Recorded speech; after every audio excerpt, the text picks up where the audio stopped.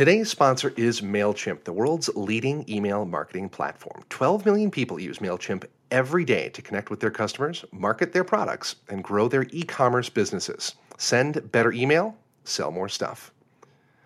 My guest today is Polygon's Russ Frushtick. My name is Charlie Hall, in for Justin McElroy. You're listening to Polygon's Quality Control.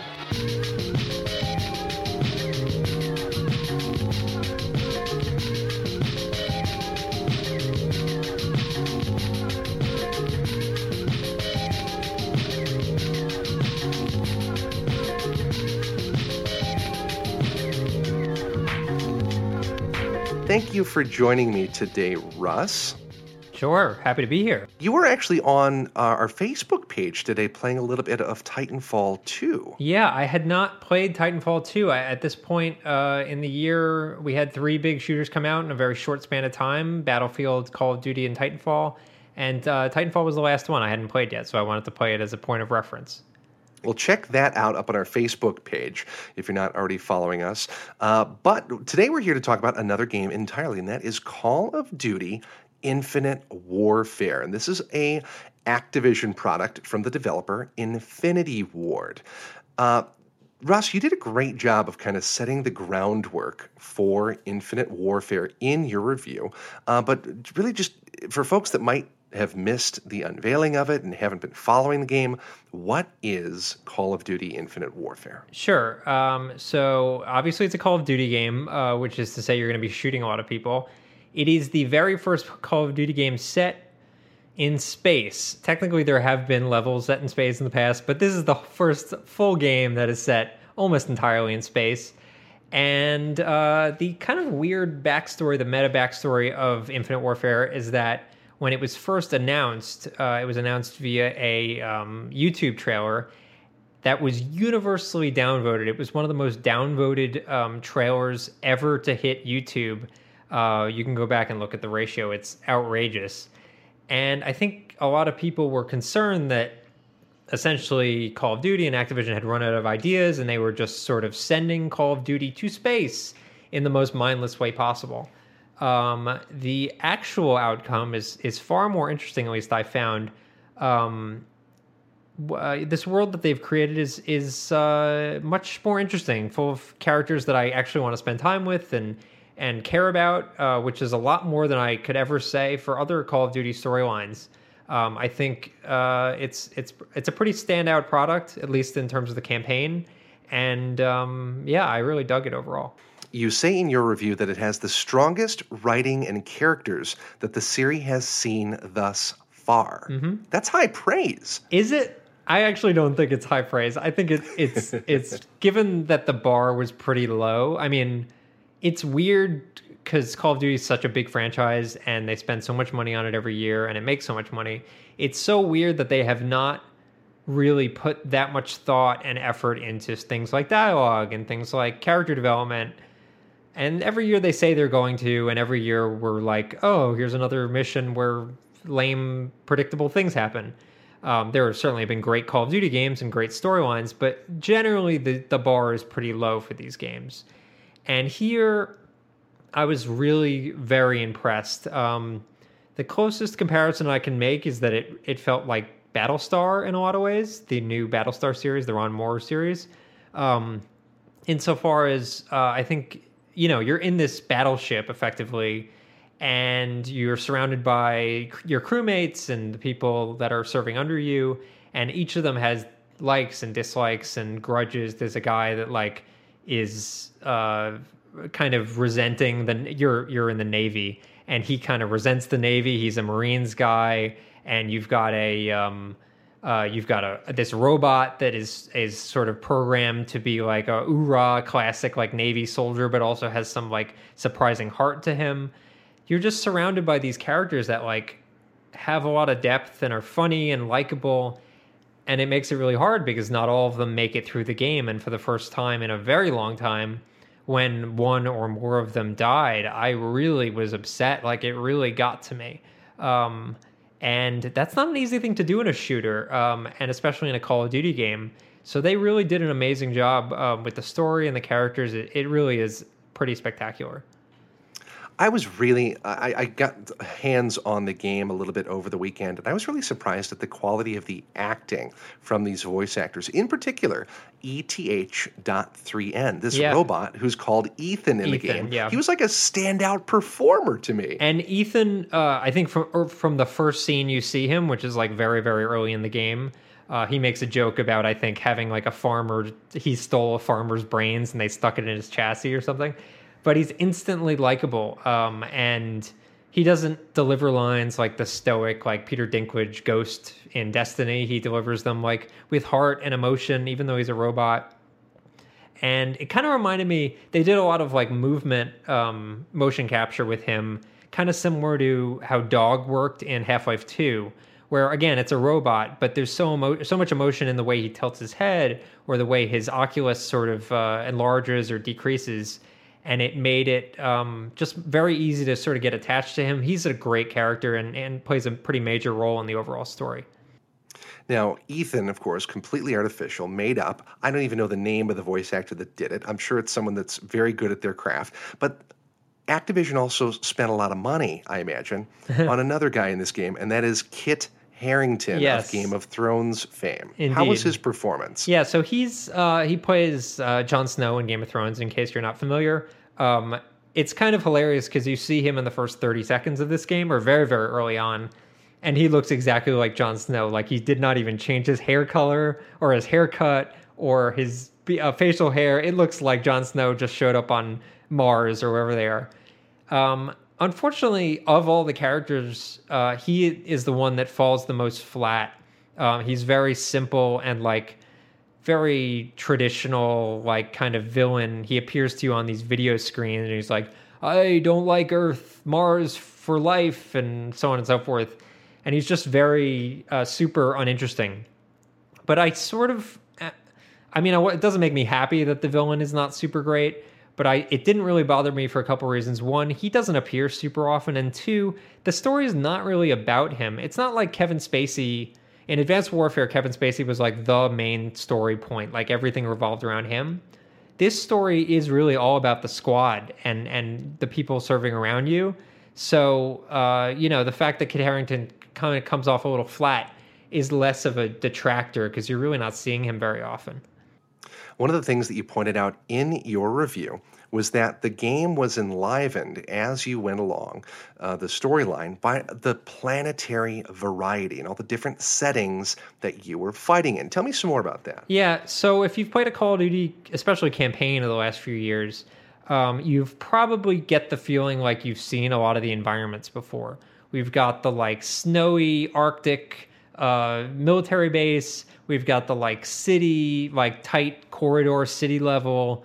We've got, maybe like something in an abandoned amusement park. Who knows? That's funny because the zombies mode does have that. But here in the campaign, by nature of it being in space, the levels feel like they have a lot more variety because you can do crazy things like suddenly there's a mission on Mars and there's crazy dust clouds moving in and, you've got the red sky and everything. Another mission, probably my favorite mission, is set on an asteroid, and it's spinning at such a fast rate that in the sky you see the sun effectively rising and setting super quickly. It's like there's like a 30-second day-night cycle. So it just gives it this like literally otherworldly kind of vibe that makes it much more interesting. I think the environments really progress Call of Duty campaigns more than anything else. And the fact that each environment had like a different interesting twist to it really made me more excited to explore more of it. But there's so much variety within each individual mission I've found as well. I think mainly because you're spending so much time in like this little fighter plane called a Jackal. Yeah, you do fly a lot in this game. They have these sequences where you're flying around. And there have been these sorts of vehicle sequences in past games. Black Ops 3 certainly had some. But the Jackal in this case, I think they spent a ton of time kind of getting the controls right, getting the environmental, like the audio design right, to the point where it does feel like those missions in Battlestar where they're flying around in the, what are they called? Whatever their ships are called, those fighter ships. And the Vipers, the Battlestar Vipers. Galactica Vipers. So they feel like Viper battles where it's just you have like full 360-degree control. It doesn't feel dumbed down. You're like firing like leading shots to take down other fighters and stuff like that. It's very exciting, and it doesn't feel. A lot of times these vehicle sequences feel like separate from the rest of the game. This felt much more integrated and involved in the rest of the game. And I want to stop you right there, Russ, real quick, because we need to have a quick message from our sponsor, Harry's. Do you know what I love most about shaving? It's the ritual of the thing. And that's really why I've enjoyed the time that I've spent shaving with Harry's brand razors. I don't commute as much as I used to, so getting in that, every other day shave experience for me, it's a good time to settle my thoughts and get my morning together and get myself focused on the day ahead. And I've really enjoyed Harry's because it's just a smooth and a comfortable experience. Harry's is so confident in the quality of their blades that they're going to send you their popular free trial set, which comes with a razor, a 5-blade cartridge, and their shaving gel. It's free when you sign up for a shaving plan. Just pay for the shipping. Plus, there's a special offer for fans of the show. Enter code CONTROL at checkout to get a post-shave balm added to your order free. Go to harrys.com right now and enter code CONTROL at checkout to claim your free trial set and post-shave balm. That's harrys.com, code CONTROL. I was actually talking with the team over at Infinity Ward for a feature that I did, and they mentioned that one of their designers actually built the control scheme for the Jackal right off the first-person control scheme. And I noticed that while I was playing it. What did you think of the control scheme for the Jackal? What do you mean they built it off of the first person? I wasn't sure what you meant by that. Well, it's not like you're flying a plane, a space plane, in my opinion. You're strafing with the left stick. Oh, yeah, You're controlling the throttle with the left stick. Yeah. And then you're just kind of pointing the nose of the ship in the right direction with the right stick. Was that satisfying for you? Yeah, I liked it. I thought it didn't feel as much like a hovering thing, although you did have that option where you could strafe and sort of stay in one similar place. I like the fact that you could sort of mix between that and more of like a chasing traditional like fighter jet kind of controls. And you could go back and forth between those two very fluidly, like there was no real delay. So I thought it felt super natural and good. Another one of the things that I was surprised to see in your review, I haven't reached it yet myself in the single-player campaign, side missions? Oh, yeah. Yeah, they show up about 3 hours in. And they are interesting. They take about 15 minutes, whereas most of the story missions tend to be maybe a half hour, maybe 45 minutes long. So these are much shorter, and they tend to take place in enemy cruisers that look kind of similar to the cruiser that you are on. But you'll be on a variety of different objectives. So one might have you go in and try to assassinate a bunch of guys. One you maybe have to steal some documents, something like that. But they have interesting kind of side ways you can do them. Like one of them, I stole an enemy uniform, and I was able to go undercover without, you're walking past enemies and kind of freaking out, but no one's attacking you. And I was able to sneak all the way to my targets, who were a bunch of commanders in a conference room, and remove the air from the conference room so that they suffocated. So that was pretty cool. I was surprised that the side missions were as thoughtful as they were. I was kind of expecting them to just like be like padding. Black Ops 2 had some like truly awful side missions. But these actually felt like much more thought out and kind of a nice thing to have if like you only have a few minutes to like play Call of Duty.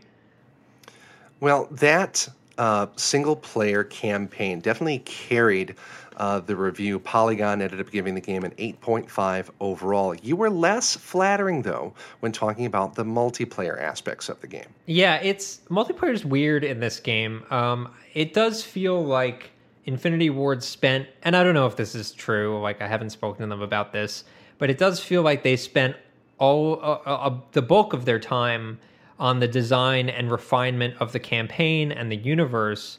And then when it came to zombies mode and multiplayer, sort of relied on a lot of the tenets that the last developer, Treyarch, did in Black Ops 3, because there's really, from a core gameplay perspective, very little difference between Black Ops 3 multiplayer and Infinite Warfare multiplayer.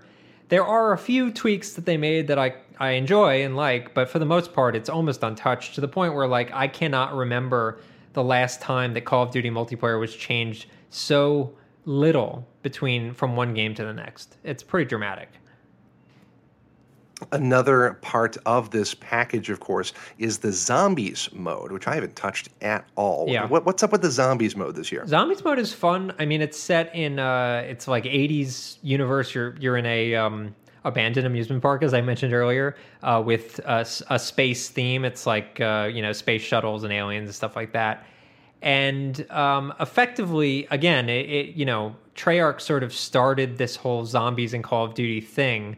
And one of their big staples is the idea that you're surviving wave after wave of zombies, and eventually you're working your way towards completing this Easter egg, which is like a super complicated multi-step process of finding different items around the park and unlocking different things. And all of that stuff carries forward to this game. It definitely feels like they looked at Treyarch Zombies and carried over 90% of what that game did. They did make a few changes this time around. I think this zombies mode is much more approachable than it's been in past years. If you don't know anything about zombies, I think it's much easier to survive, at least for the first 10 waves or so. After that, it starts getting very difficult. But I think for people that have been kind of scared off by zombies, this is kind of a good solve, a nice middle ground. The other thing that I don't actually think this is in my review, but something that I've come across over time in playing it, you'll unlock guns in multiplayer. Sometimes you'll get them from supply drops, and those guns actually have perks. One gun, for example, when you get a kill, will regen a little bit of your health. So those guns actually carry over to zombies mode, and but the perks have actually been tweaked specifically for zombies mode. One of the guns that I have gives you a bonus perk in multiplayer after you get 3 kills. In zombies mode, if you kill 75 zombies, you get a free perk. So they've kind of reworked the perks on these guns to work for zombies as well as multiplayer, which is actually really cool. And it made me much more engaged with the progression system in zombies, which I haven't been in the past.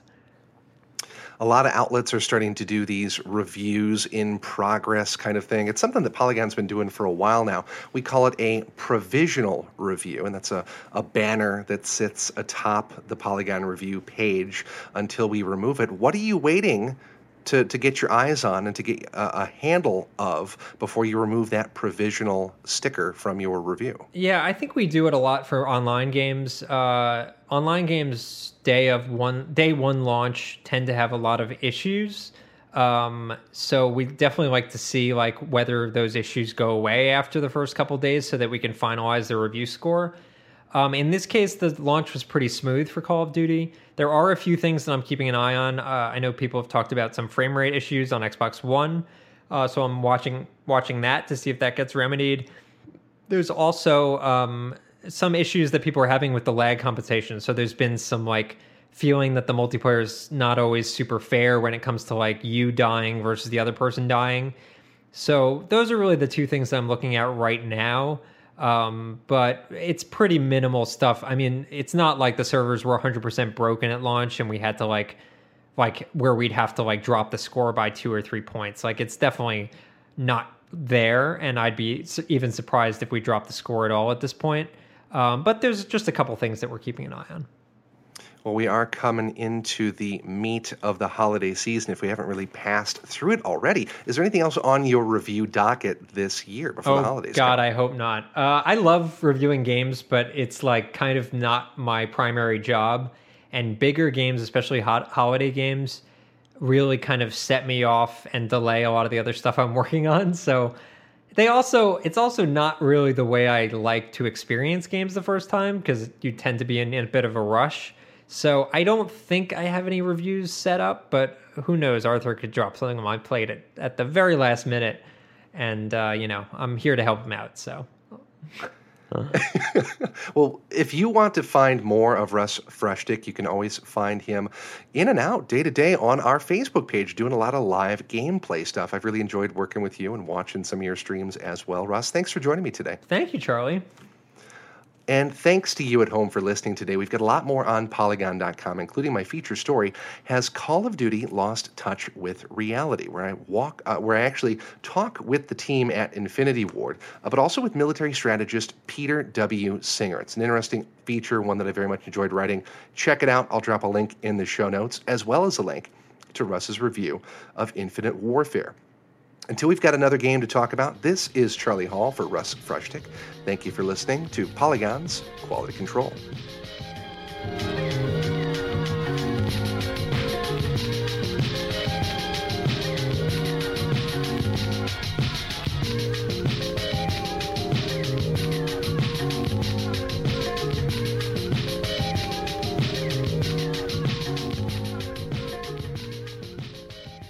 Integrate and connect your store with MailChimp in order to personalize and automate your marketing. Visit MailChimp.com to learn more.